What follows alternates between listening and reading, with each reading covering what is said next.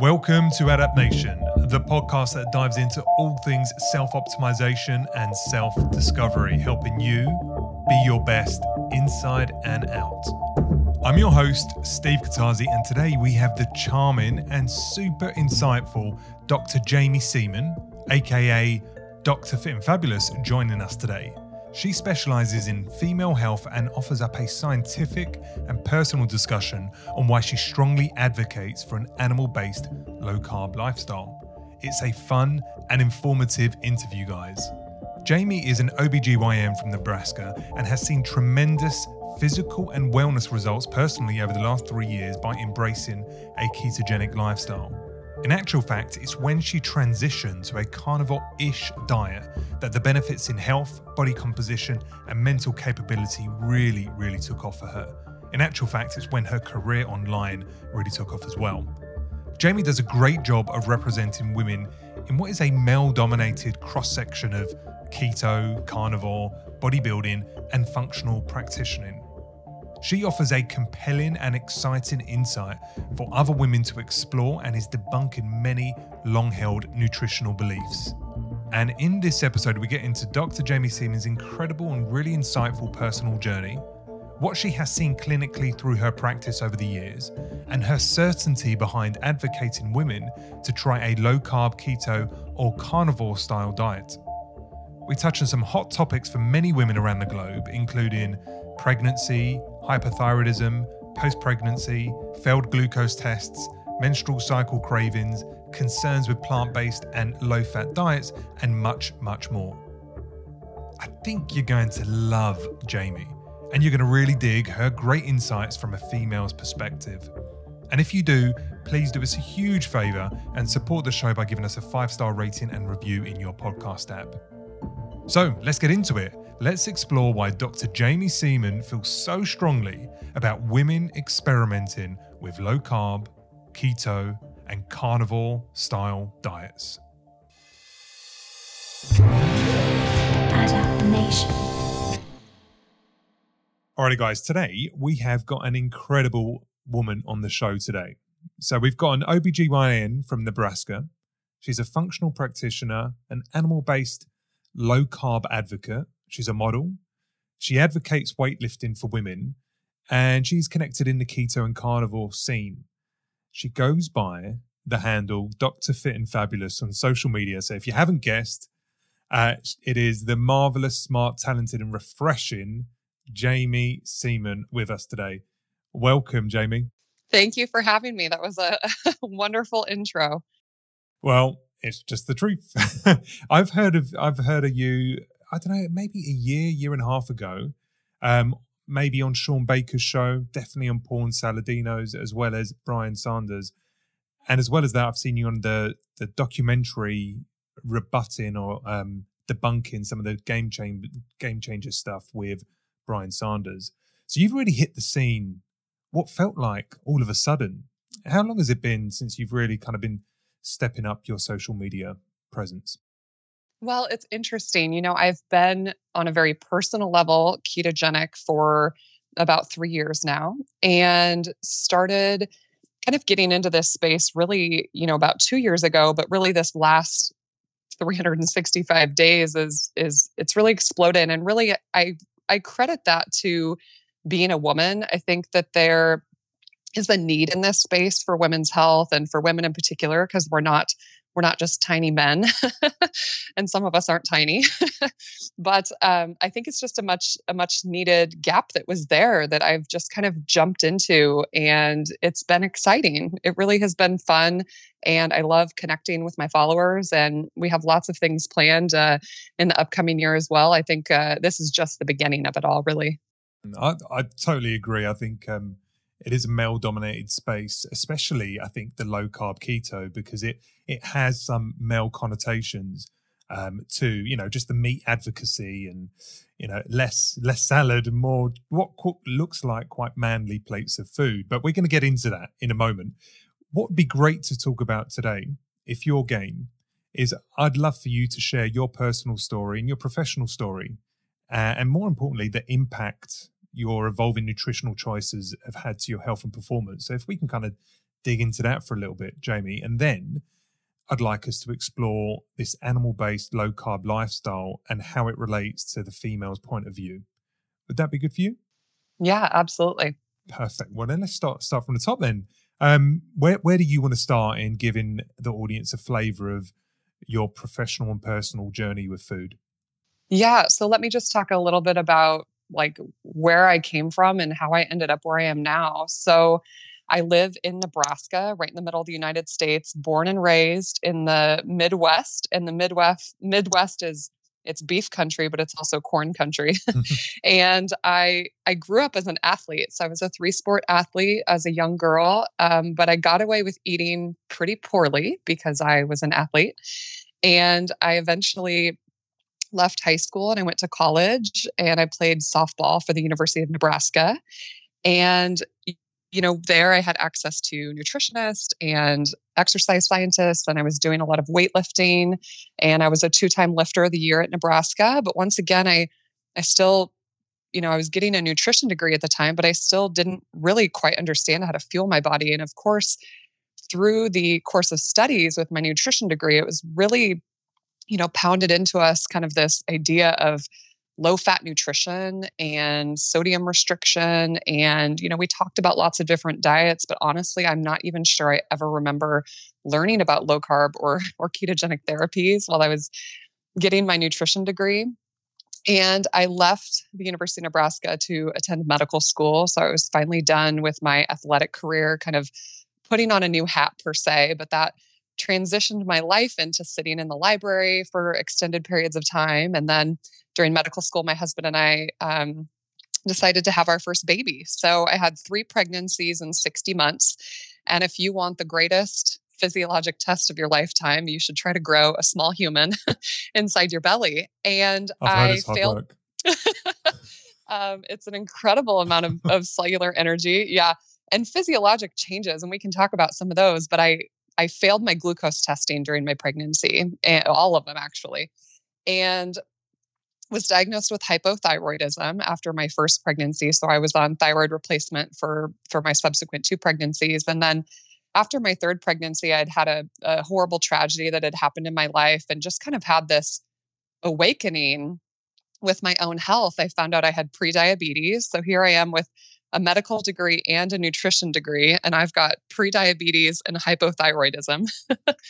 So I just felt like as a medical provider, I really needed to kind of walk the walk and talk the talk per se. And so I set out on my own personal journey of figuring out how to fuel my body and how could I make myself the healthiest version of myself. And I started with kind of a whole foods approach and tried paleo for a little while. And basically after about a year, I had settled on the ketogenic diet. And I knew that it was something that would probably work because I had watched my own mother over my lifetime kind of yo-yo diet. But I know that when she had seen the most success, I mean, at one point my mom had lost 100 pounds just through diet and exercise alone, but it was through low carb. And I don't think she really understood what she was doing. I think she had kind of bought into the Atkins craze and things like that.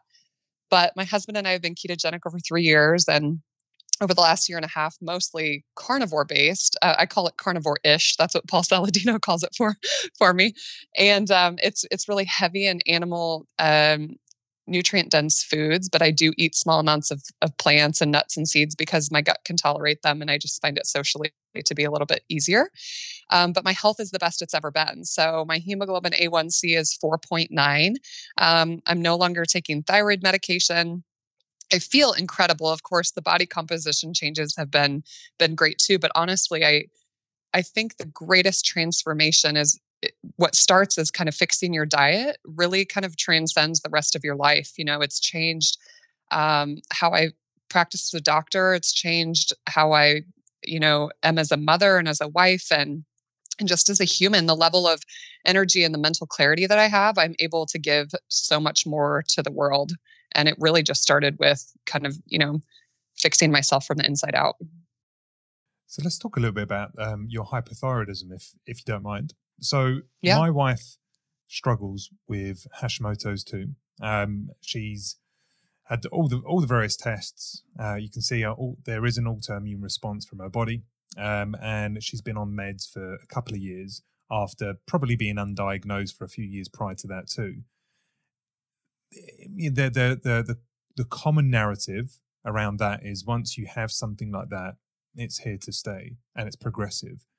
Do you attribute putting that in remission and no longer needing medication to your diet, or would you say it's just getting out of the hump of, you know, those changes of being pregnant, you know, 3 times in a few years?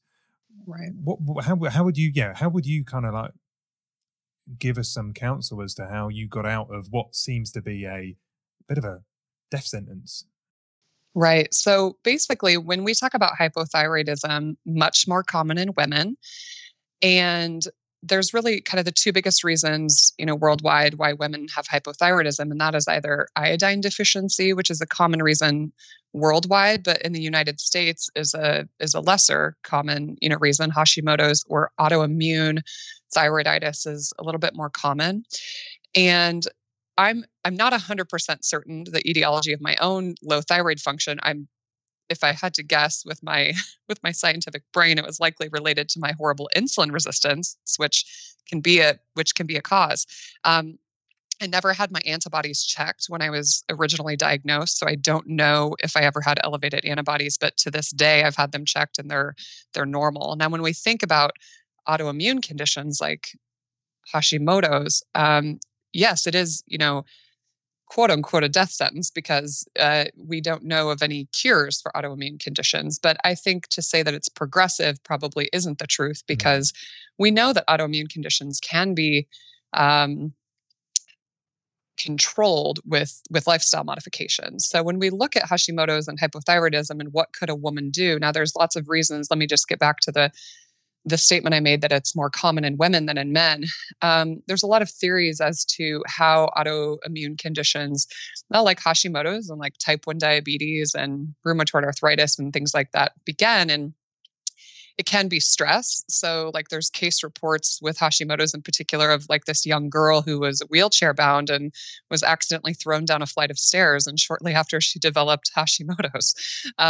So there can be, you know, very stressful events, life events that can occur that could precipitate an autoimmune type reaction. That also goes along for things like infections. So like a major illness could incite activation of the immune system. And then in women, we think about pregnancy. So pregnancy is an immunosuppressed state. So we see kind of this downregulation of B cells and T cells, because you don't want your body to attack the growing pregnancy, because half of your baby's DNA, you know, comes from your partner. So it's an immunosuppressed state. And then what happens is after you deliver the baby and the immune system turns back on, this is a very common time when women can develop autoimmunity with reactivation of the immune system. And then there is a little bit, you know, it's funny when we look at the placenta in pregnancy, right? It's this interface between a mom and her growing baby. And technically the blood doesn't cross the placenta. You know, there's no mixing really of maternal and fetal blood. But there's this exchange across the tissues of different nutrients and oxygen and things like that. Now, we do know that some of those placental cells do get into the mom's bloodstream, because we now know that there are some genetic tests we can do during pregnancy to screen for chromosome problems with your baby. And it's placental DNA really that's circulating in the bloodstream. So there really is, you know, some amount of cellular tissue and DNA that gets out into the bloodstream. And this could be the trigger for some of these autoimmune reactions. And so pregnancy is definitely a big risk factor. The other one is sex steroids. So the hormonal fluctuations that women have across their lifetime, estrogen and testosterone and progesterone, these also could contribute somewhat to Hashimoto. So there's a variety of reasons why women are more likely to develop these conditions. But let's, you know, say a woman has been diagnosed and she's got elevated levels of antibodies. Now, it doesn't necessarily mean that she has hypothyroidism. So typically what will happen first is that the antibodies will elevate. And then with time, as the antibodies start attacking the thyroid gland, is when we start to see a reduction in function, in thyroid function. So just because you have antibodies doesn't mean that you have low thyroid function. So the treatment of Hashimoto's isn't always replacement. So it's something where we're continually checking the thyroid function, because if you've got elevated antibodies, but you still have normal thyroid function, you want to be checking it pretty regularly, because at some point, if you don't control the antibody levels, then you certainly may need replacement. But let's talk about, things that a woman could do that could impact her antibody levels, because that's kind of the ultimate goal, really, is to, like we said, it's not necessarily a death sentence, but it doesn't necessarily have to be progressive if you can figure out how to control it. Now, we may never figure out what the inciting factor is. Like for your wife, I don't know her history, but just being a woman, there could be a lot of reasons why she has developed this. So the first one, everything in my practice, not just Hashimoto's, but everything in my practice, we always think about dietary interventions first. The diet is super powerful, because what we put inside of our bodies determines what fuel source we're using inside of our body. So for me, with a history of insulin resistance, I was definitely a glucose burner. And if we can teach the body how to use an alternative fuel source like ketones, there's lots of benefits on a cellular level. So the reason that something like a ketogenic diet works for Hashimoto's is because when you use ketones compared to a glucose molecule, it's a cleaner burning energy source. So there's actually less oxidative stress on the body. So when we're talking about normal cellular metabolism, we're making less of these reactive oxygen species, and that's less oxidative burden, on the body. And so we can really shift to this cleaner burning energy source, and it may take a little bit of kind of stress off the engine per se. We also make more energy when we burn a ketone molecule. So when these little molecules go into the mitochondria and go through the Krebs cycle, we actually make more ATP per molecule burned when you're talking about a ketone body versus a glucose molecule. And then the ketogenic diet is really anti-inflammatory. So I feel like inflammation is kind of like the hot word, here in 2020. You have so much inflammation, and that's what's driving disease. And that is very true. And chronic inflammation can be caused by lots of things. It can be from your diet. It can be from your microbiome. It can be from, low-grade infections. But for autoimmune conditions, eating an anti-inflammatory diet is super important. And it may not necessarily be ketogenic for everybody, but if you look at different Hashimoto's protocols and things like that, almost everyone's going to describe some sort of paleo type diet that is devoid of things like gluten and soy and dairy.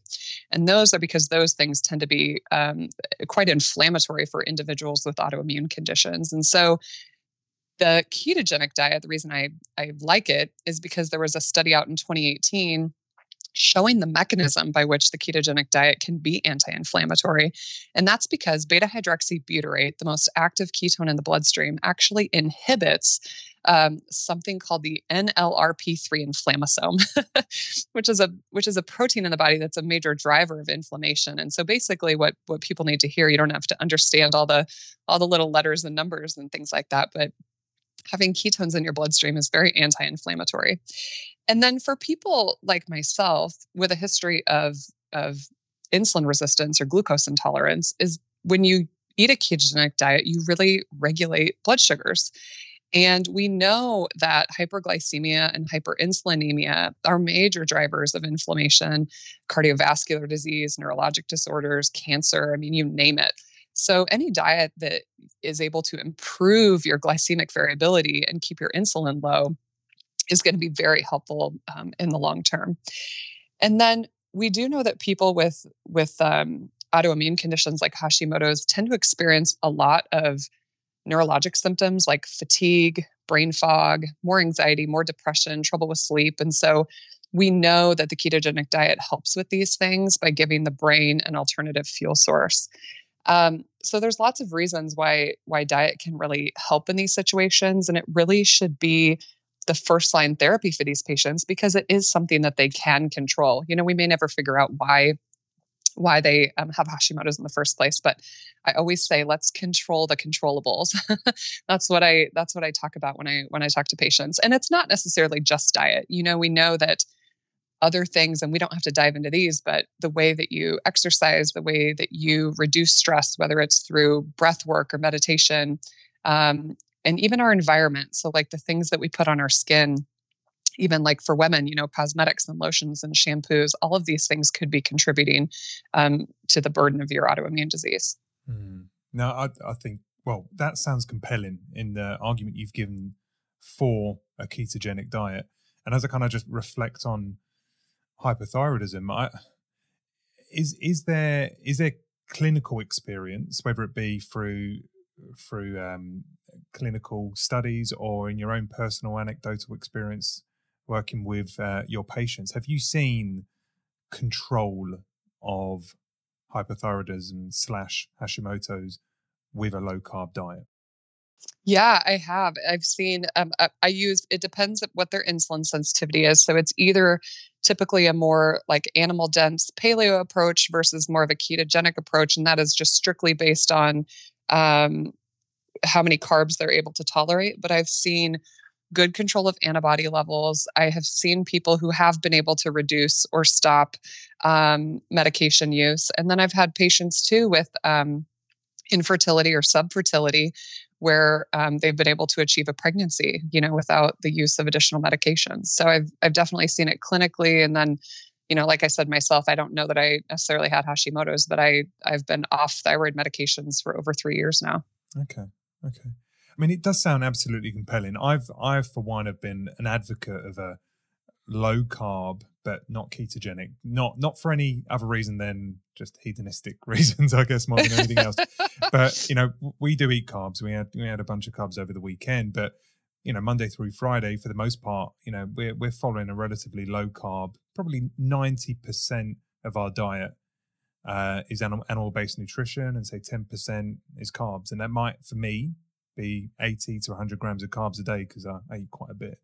That's still pretty low carb for a man that has good muscle mass, though. Yeah. No, exactly. So I'd say it's relatively low, but I wouldn't say I'm strict. I've never tested my ketone levels. But so I'm completely convinced that it offers cognitive, immune, and just general wellness benefits going in on this diet. But there are many people that aren't convinced.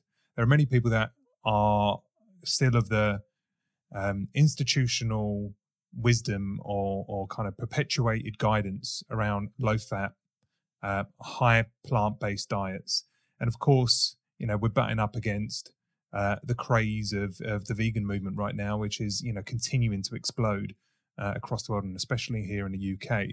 So this sounds compelling at first blush, but I think as people start to try and navigate this logically, they stumble because their GPs, the hospitals, general guidance that they'll hear everywhere is counter the messaging you're giving, and is very much an advocate of minimizing meat and increasing plant-based material in your diet. So what do you say to that? How do we support and encourage a low carb diet, and more importantly, an animal-based low carb diet being something good for health? Yeah. So when you look at the recommendations that were made, I understand what a difficult position this puts a lot of people in, because I'm a highly educated consumer, right? I'm a consumer too, just like my patients are. And I have a nutrition degree and a medical degree. And here we have these recommendations, since the 1980s that said we should eat a low fat diet. And what happened when we made those recommendations is we replaced those calories with ultra processed carbohydrates. And now we've seen more than triple the rates of cancer and cardiovascular disease.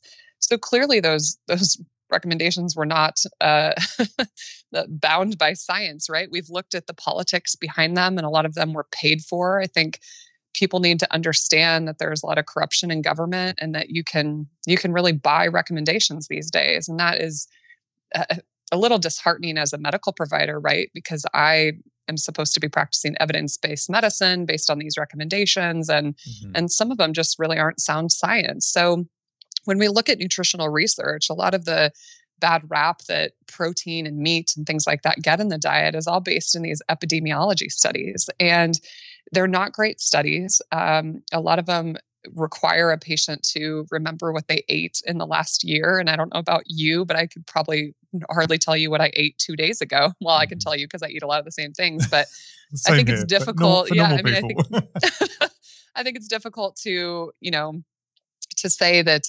there's so many confounding variables. When we look at people who eat hot dogs, they're more likely to smoke. Just because that there's correlation doesn't mean that there's causation. So a lot of people like to use the example. There's this great graph that circulates the internet, but showing that ice cream sales go up in the summer and so do murders. So is it that more people eat ice cream and that makes people more likely to murder people? Probably not, right? Those things are not necessarily causation, even though they might be correlated.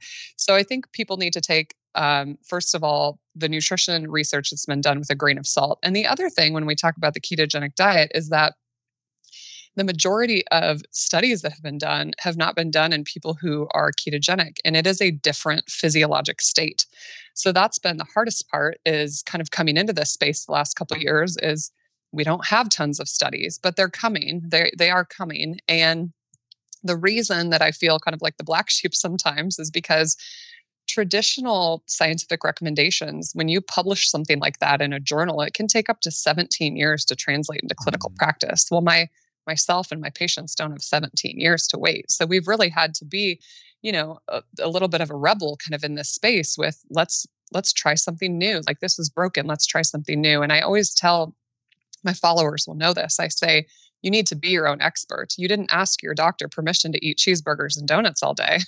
So why are you suddenly asking if you can have, steak and salmon and eggs 100%. and salads? It's like, it's kind of ludicrous, right? So, I think, when we talk about carnivores and vegans and kind of this huge struggle that's happening on social media, first of all, I think the one thing that we all agree on is that eating real whole foods is probably a better approach, right? So everybody agrees that cutting out ultra processed foods is more important for your health, right? So then the question is, if we're left with whole foods, then how is one to eat? Well, I think that there clearly is still a very large political agenda with plant-based and vegan movements, and I'm not telling anybody that they can't do that. Everybody is their own decision maker at the end of the day. There are agendas, right? And it's not purely your health as an individual. Right, exactly. And so, but my biggest fear with kind of this plant-based movement is that when we look at health and longevity, one thing that is super important in protecting your metabolic health, especially for women, as you age and you start to go through menopause, is maintaining your lean body mass. So we've been told, for years and years and years, to maintain a healthy body fat, to have a normal body mass index, right? But nobody's really determined how much muscle should one person have. And there's pretty clear evidence that as you age, the more muscle you have, it's very protective to your metabolism and your metabolic health. Mm-hmm. So my fear with this plant-based movement is that we already have people that are under consuming protein. And then you do this fear mongering around things like meat and beef and things like that. And people will just start to consume less and less protein in the diet. And a whole food plant-based diet doesn't necessarily mean normal glycemic variability. I did a kind of a N of 1 experiment this last year with a continuous glucose monitor, just showing people the differences in my glycemic variability, eating carnivore versus eating ketogenic versus eating a whole food plant-based approach.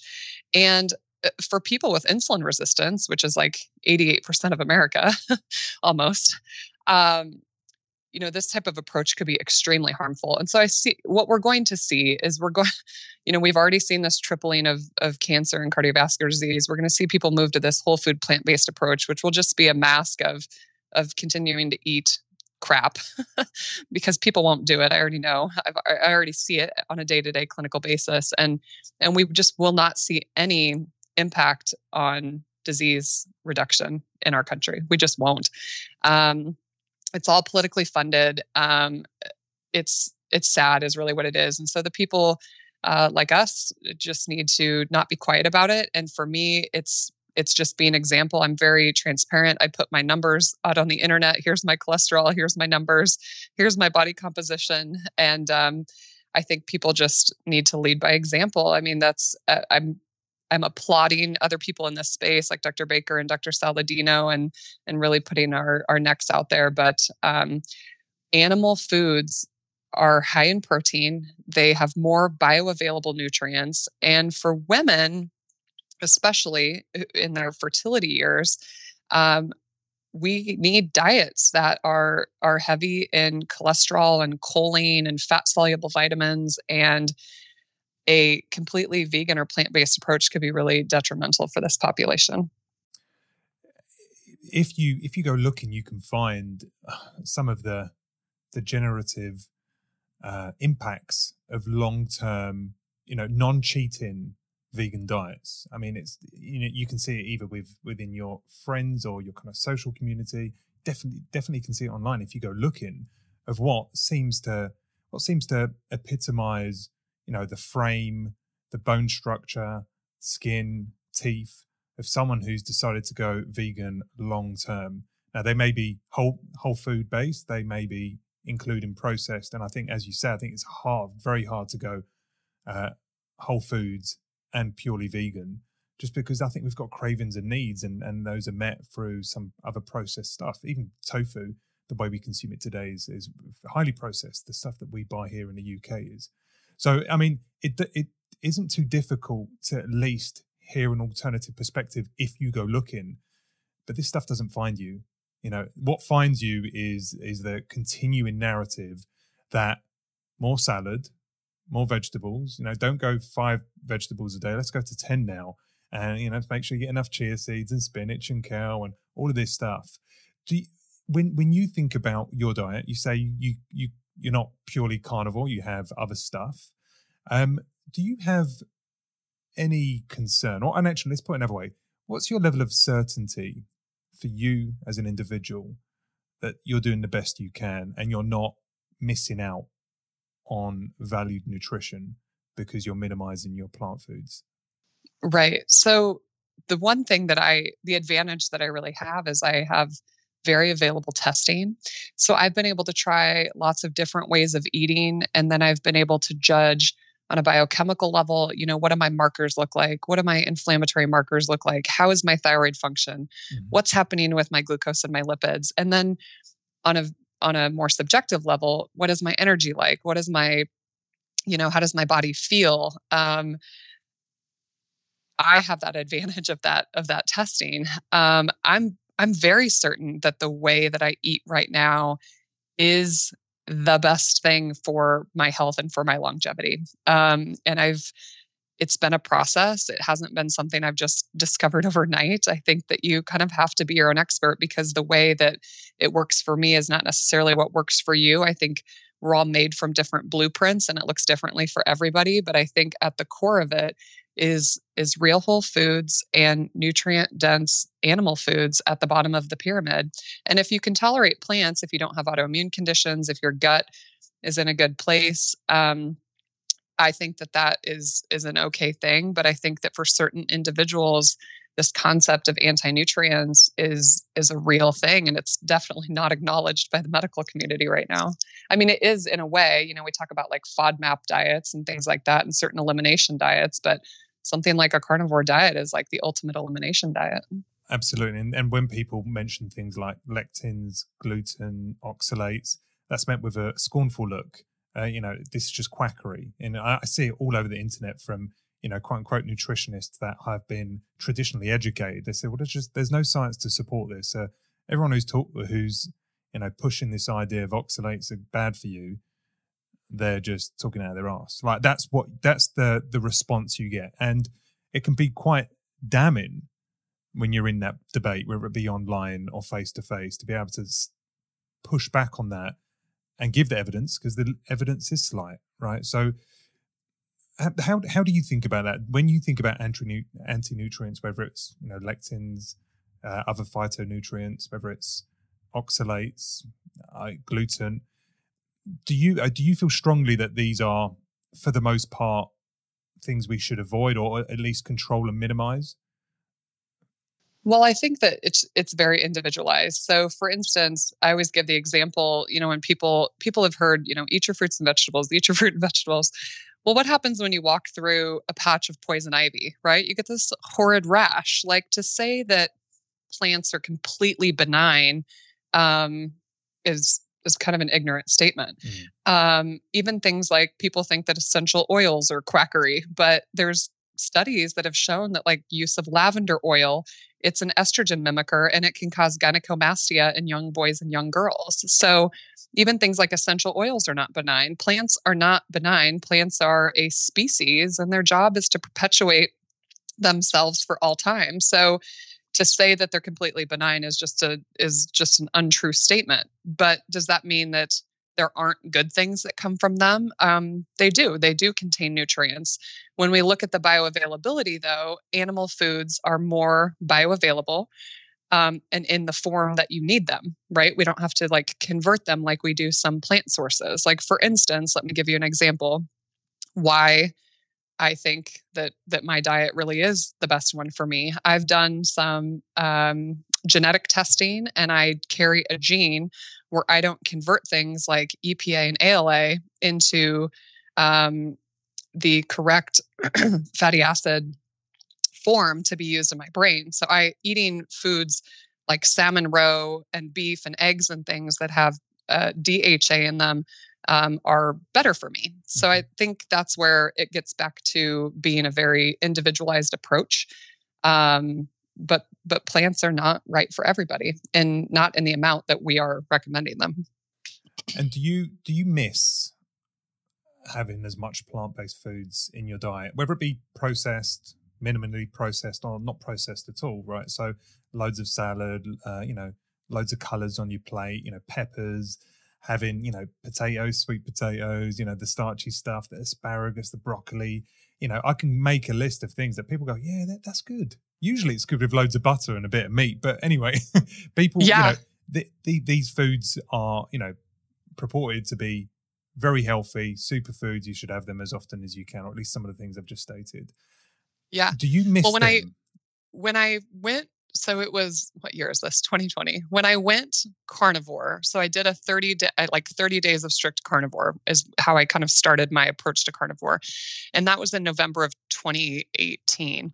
And it was probably about between that 14 and 21st day of doing it that I missed it, but I missed plants from a texture standpoint. Mm-hmm. So like I just wanted a crunchy salad. It was just really more of a texture thing than anything. And when I added them back in December, after I had done kind of this 30-day approach, which by the way, I lost like 8 or 9 pounds and it was almost all fat. I did body composition testing. I mean, it was incredible actually how I felt because I had already been ketogenic for, like 2 years.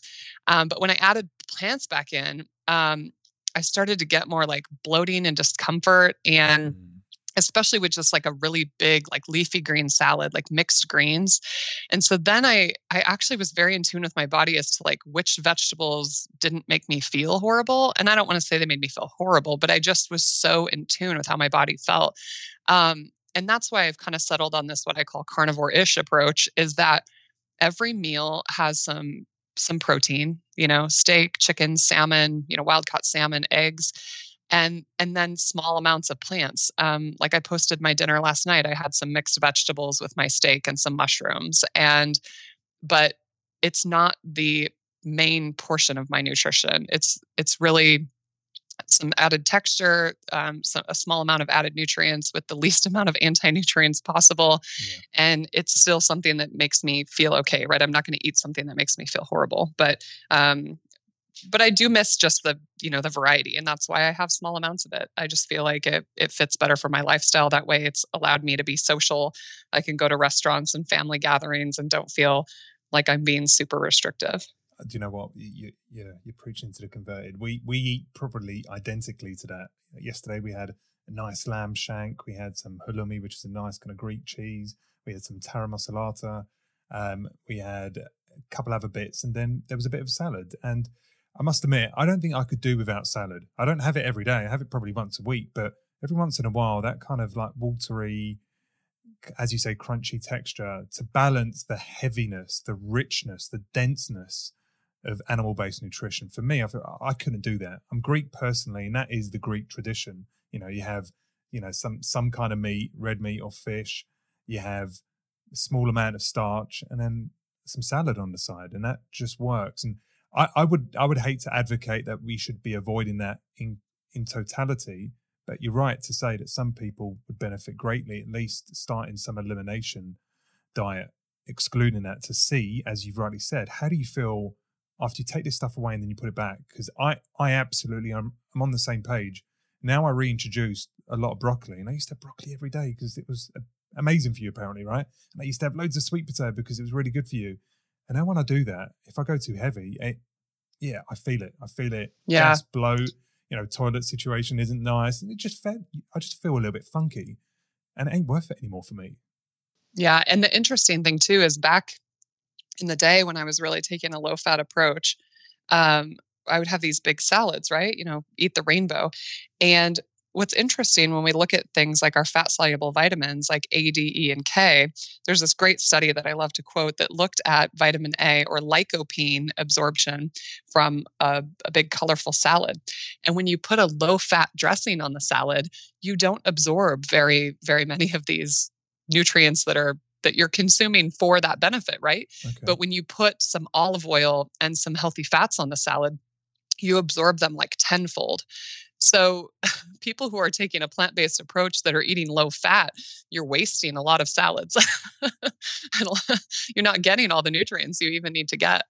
Or Sally Fallon Morel has been on the podcast, and she says exactly that. She'll talk about certain vegetables and say, broccoli's great because it's what do you call it? It's like a vehicle for butter. Yes. I think it's such a great idea because I wouldn't have, we like a bit of broccoli every once in a while, but we're having broccoli cheese. There's just loads of cheese over it and it's perfect.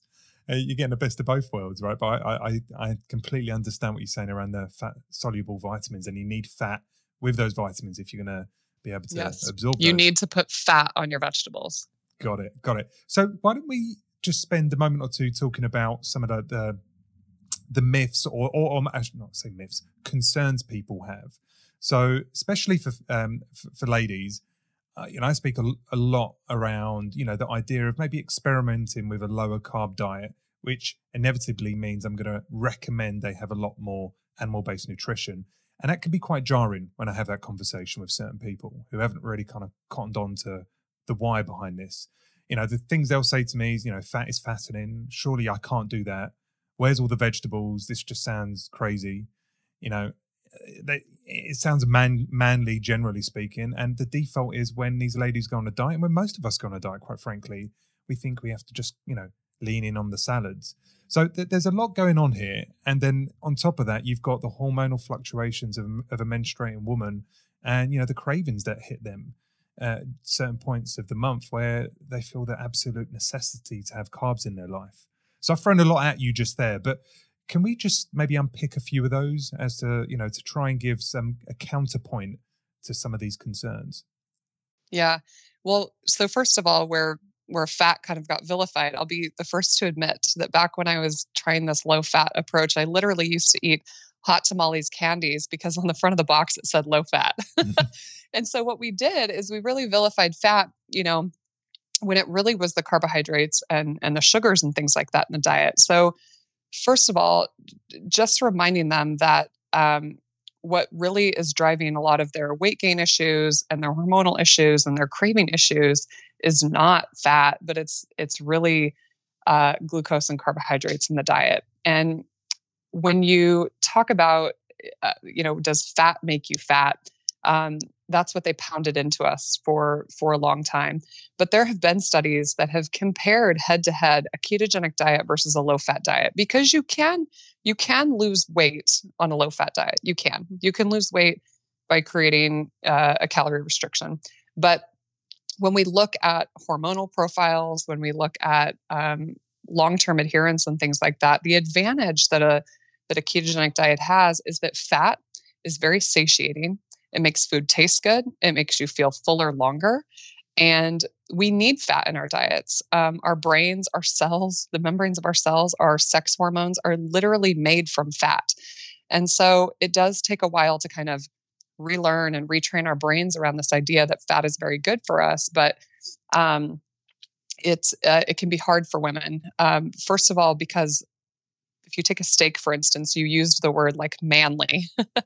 And it is true. Women traditionally aren't good at eating protein and meat like men are. The carnivore diet, like I remember going to my husband, I'm like, we're going to try this carnivore diet. And he was like, I'm all in, right? Mm-hmm. You want me to eat steak for 30 days? Okay. So a lot of it is just women kind of, retraining their brains. And it's social conditioning, isn't it? Yeah. That when we talk about kind of our habits and things like that, it can take almost 60 days to kind of rewire our brains and our way of thinking and things like that. And so I get where women are coming from, but what women will find is that by eating these foods that are higher in proteins and fats and lower in carbs, is that it really can help, especially women who are, you talked about some of these hormonal fluctuations, women who are perimenopausal or menopausal, as our estrogen levels decline, we tend to see an increase in insulin resistance and an increase in the deposition of fat inside of our bellies. That's called our visceral fat, which is around our organs. And this is a period of time in a woman's life where it would be very important to restrict sugar and carbs and things like that.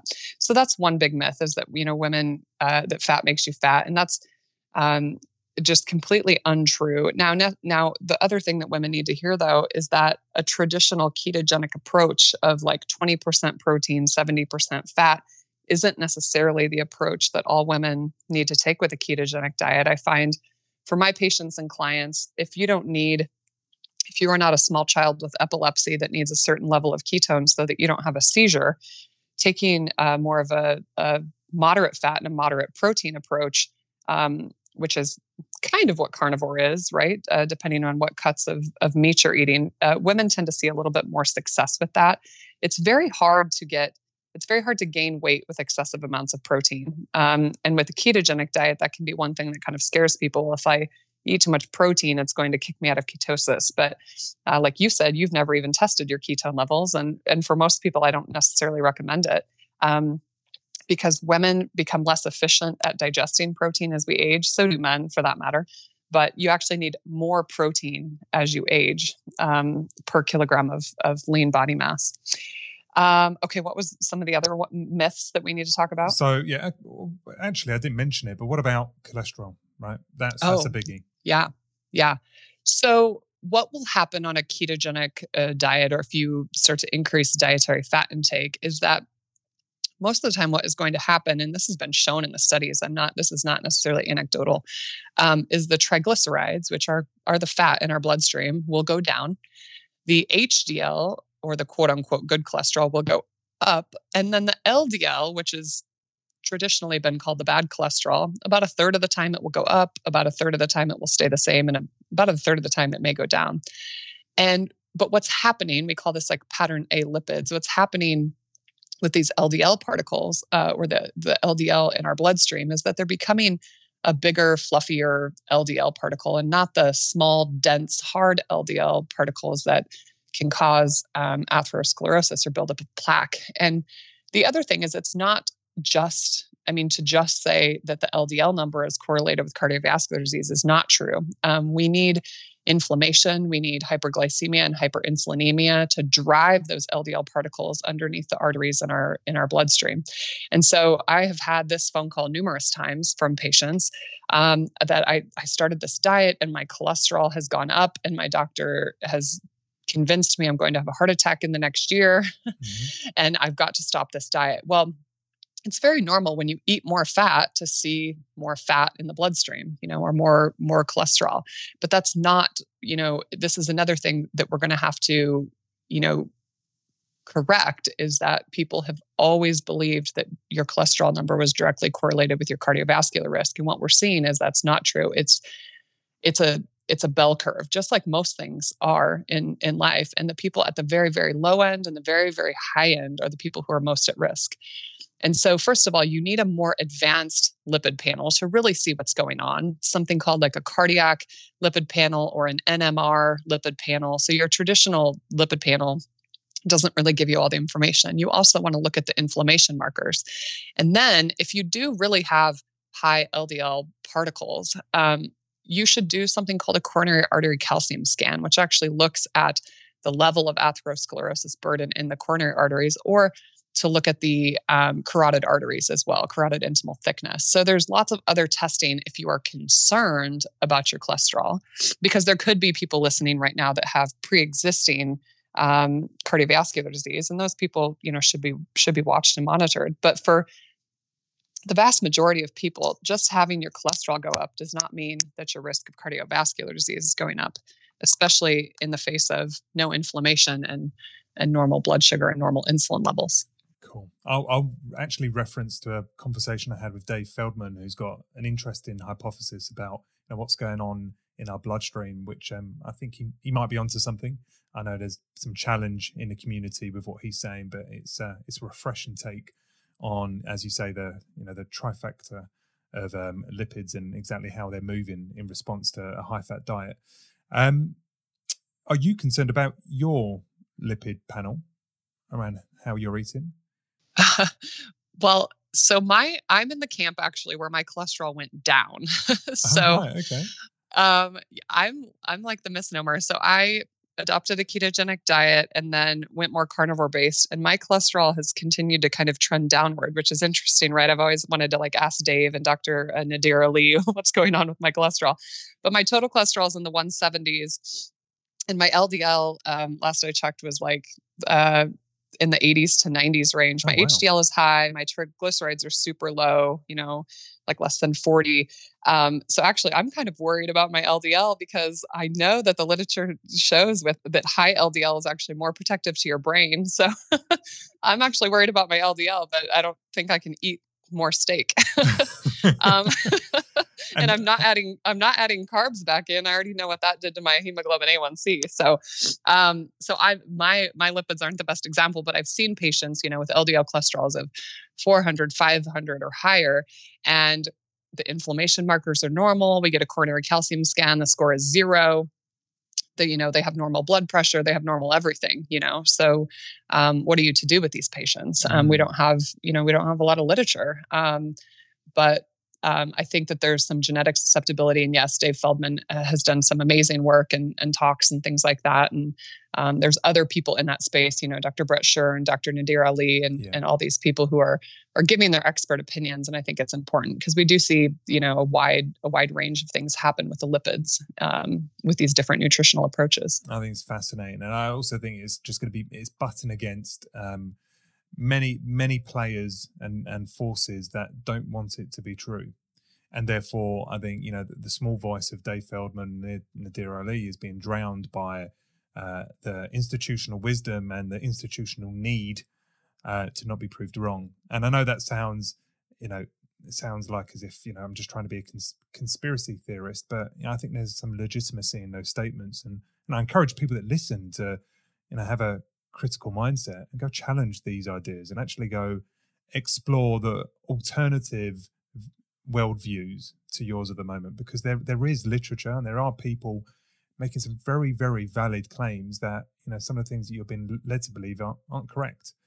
I'll get off my soapbox now. I'm going to ask you one last question, which is about just generally cravings for carbs. So I'll speak to many women who say that, there is a time in a month when carbs are just very much a part of their life. And the idea that we're going to pull carbs out at the beginning of their menstrual cycle might be something they can do because they can tolerate. They've got, kind of menstrual strength kind of thing. They're in the right frame of mind to try new things, try new diets.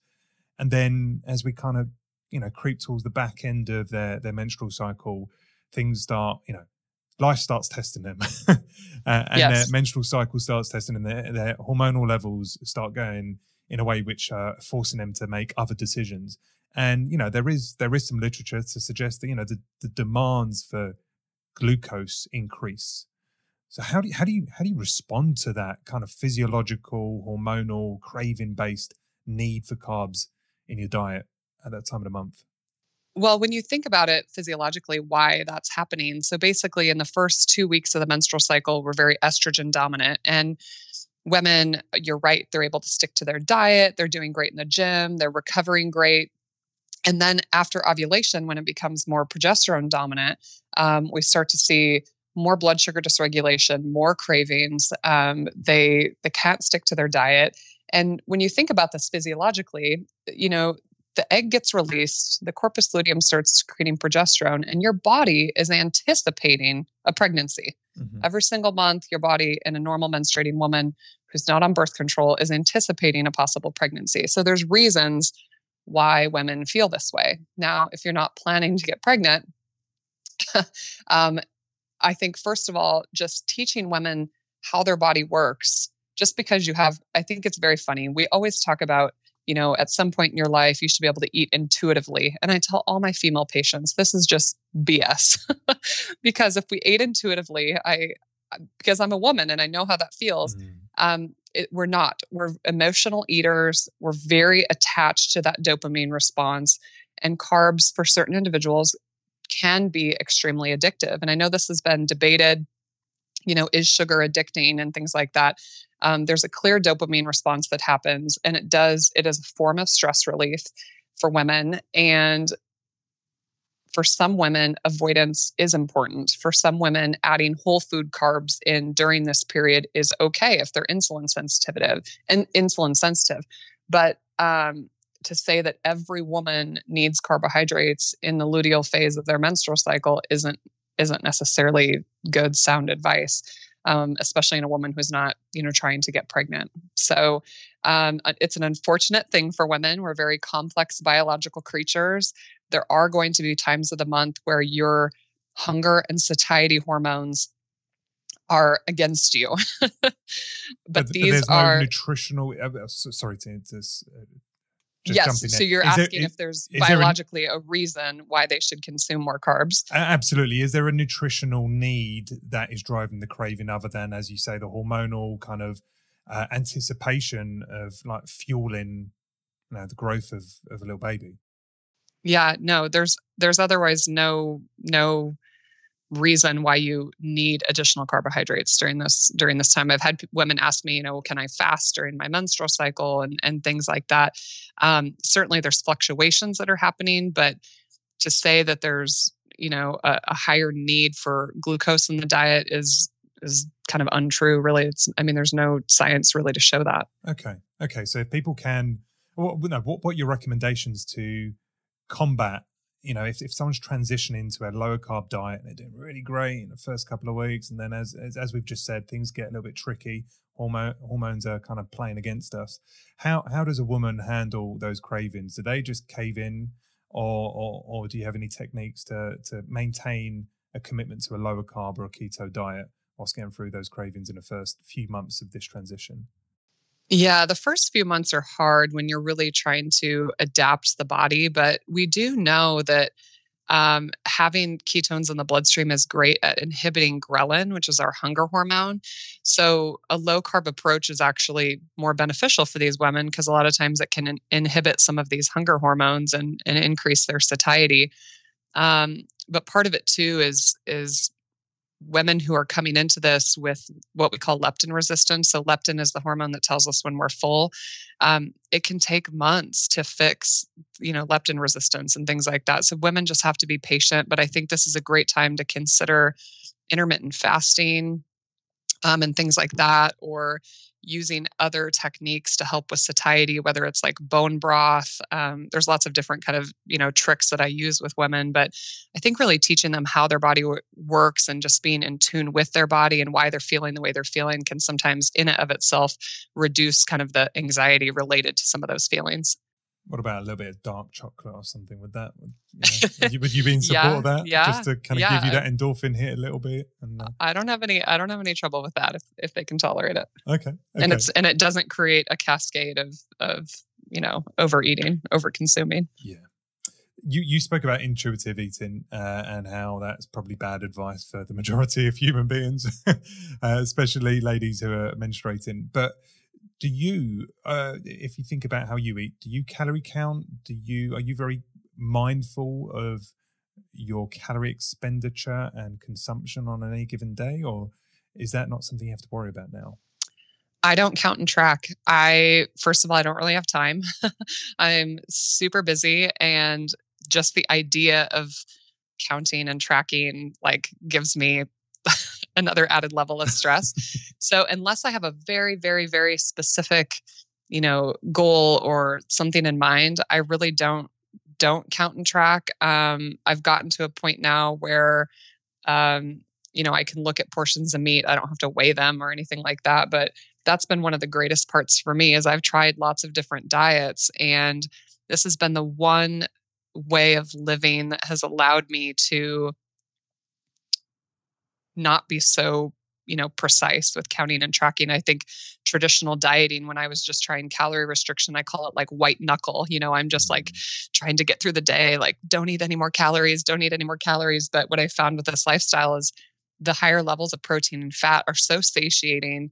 I just have less cravings. I'm not necessarily eating intuitively. Don't get me wrong. I have cravings all the time for foods that I know are horrible for me.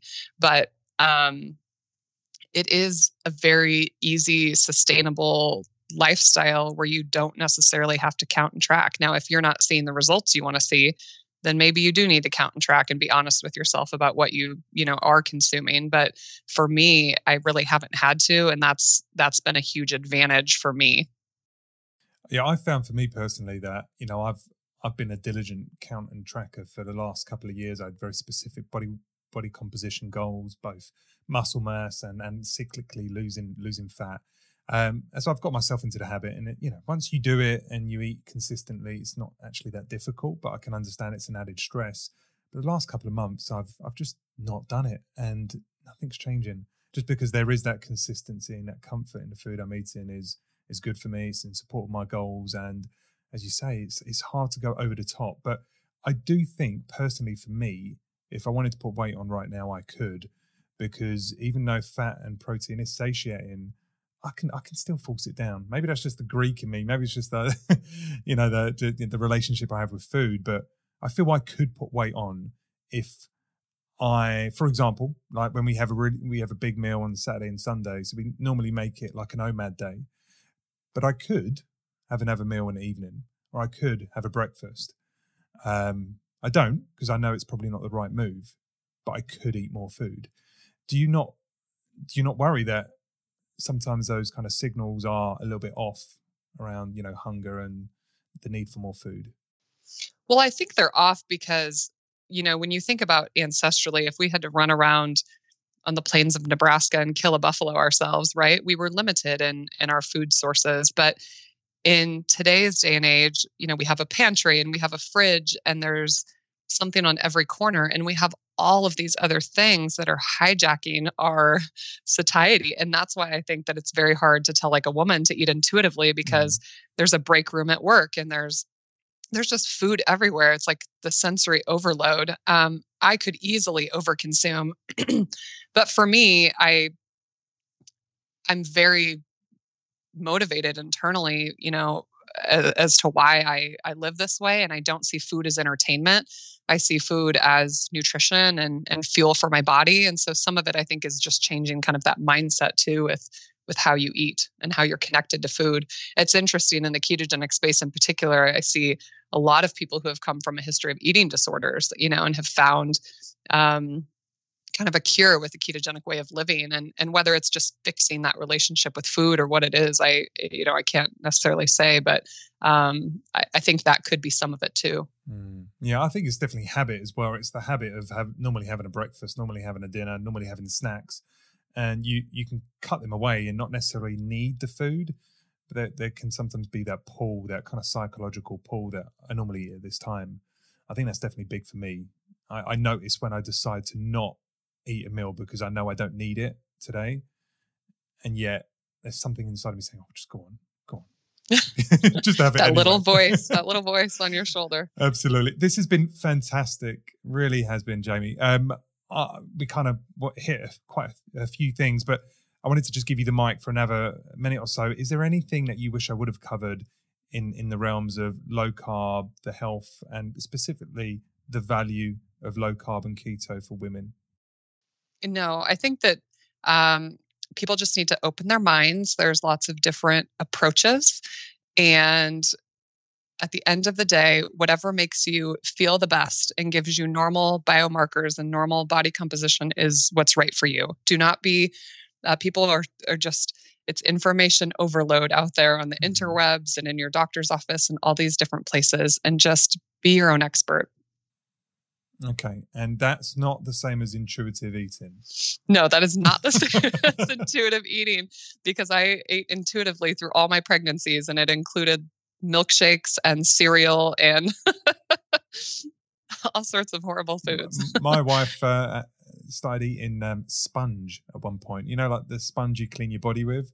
She had one of those kind of weird cravings, and at some point, I think charcoal got into the mix as well. So yeah, that's probably not the right level of intuitive eating we're talking about. Yeah, probably a mineral deficiency. That's called pica. We see that women that eat dirt, or I had a patient that was eating boxes of baking soda during her pregnancy. Wow. Usually it's due to some sort of mineral deficiency. Yeah, I remember walking into the toilet one time, and she's just like biting down on the sponge, not eating it, just like biting it. I'm like, what are you doing? She's like, ah. She actually bought herself some extra sponges to put into the toilet for when she needs it.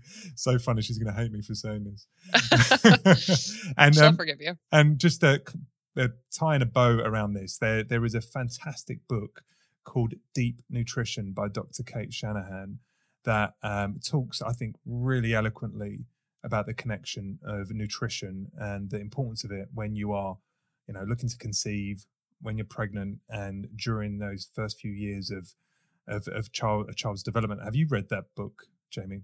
Yeah, I'm familiar with it. I haven't read it front to back, but I've looked at bits and pieces of it. And I think it just talks to a lot of what you're saying. So hopefully the ladies can check that out as well. Fantastic, Jamie. Do you just want to give us a moment just to plug your social handles and anything else you've got going on at the minute that people should want to check out? Yeah, so people can find me on social media, Dr. Fit and Fabulous, on both Instagram and Facebook. And I've got a website, drfitandfabulous.com. I'll be speaking at a few different places this coming year, and I love connecting with people. So don't be afraid to say hi. And am I right in saying that you got a modeling gig or pursuit over the next year or so? Is that right?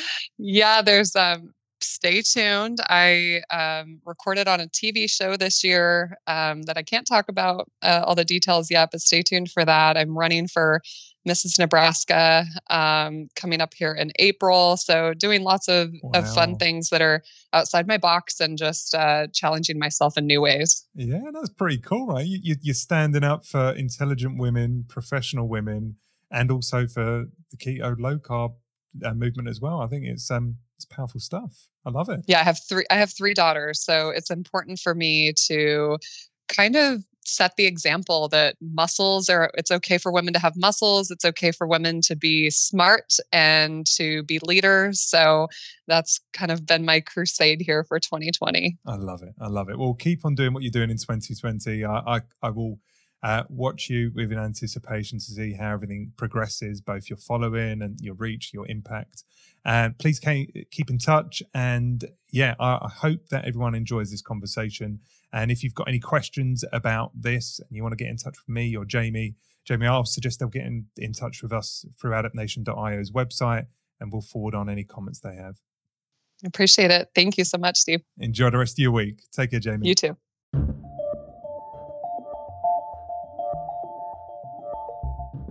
I told you it'd be a good one. Jamie is the best, and she is fantastic on Instagram and Facebook. So do make sure you check her out at Dr. Fit and Fabulous.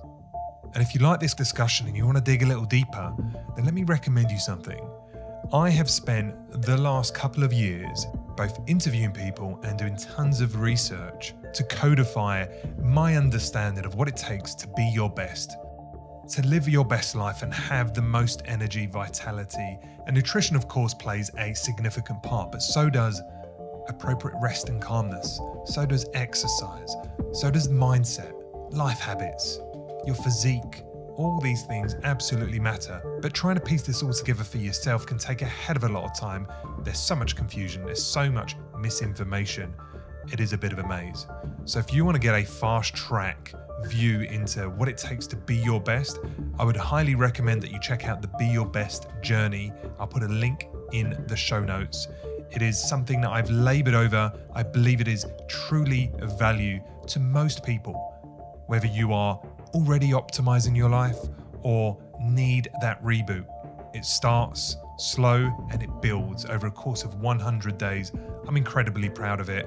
The feedback has been phenomenal so far, and I hope you enjoy it. So if you want a guided tour of everything that I've learned and everything that we stand for at Adapt Nation, the Be Your Best journey is absolutely something that I think can help.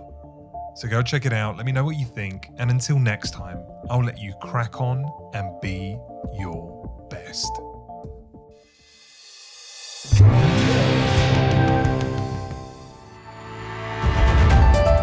If you enjoy this show, please consider leaving us a 5-star review on iTunes. It really helps. And of course, recommend us to any friends or family who you think might enjoy the show. Feel free to get in touch with us via our website, adaptnation.io, or your favorite social media channel. This has been Adapt Nation. Till next time, thanks for listening.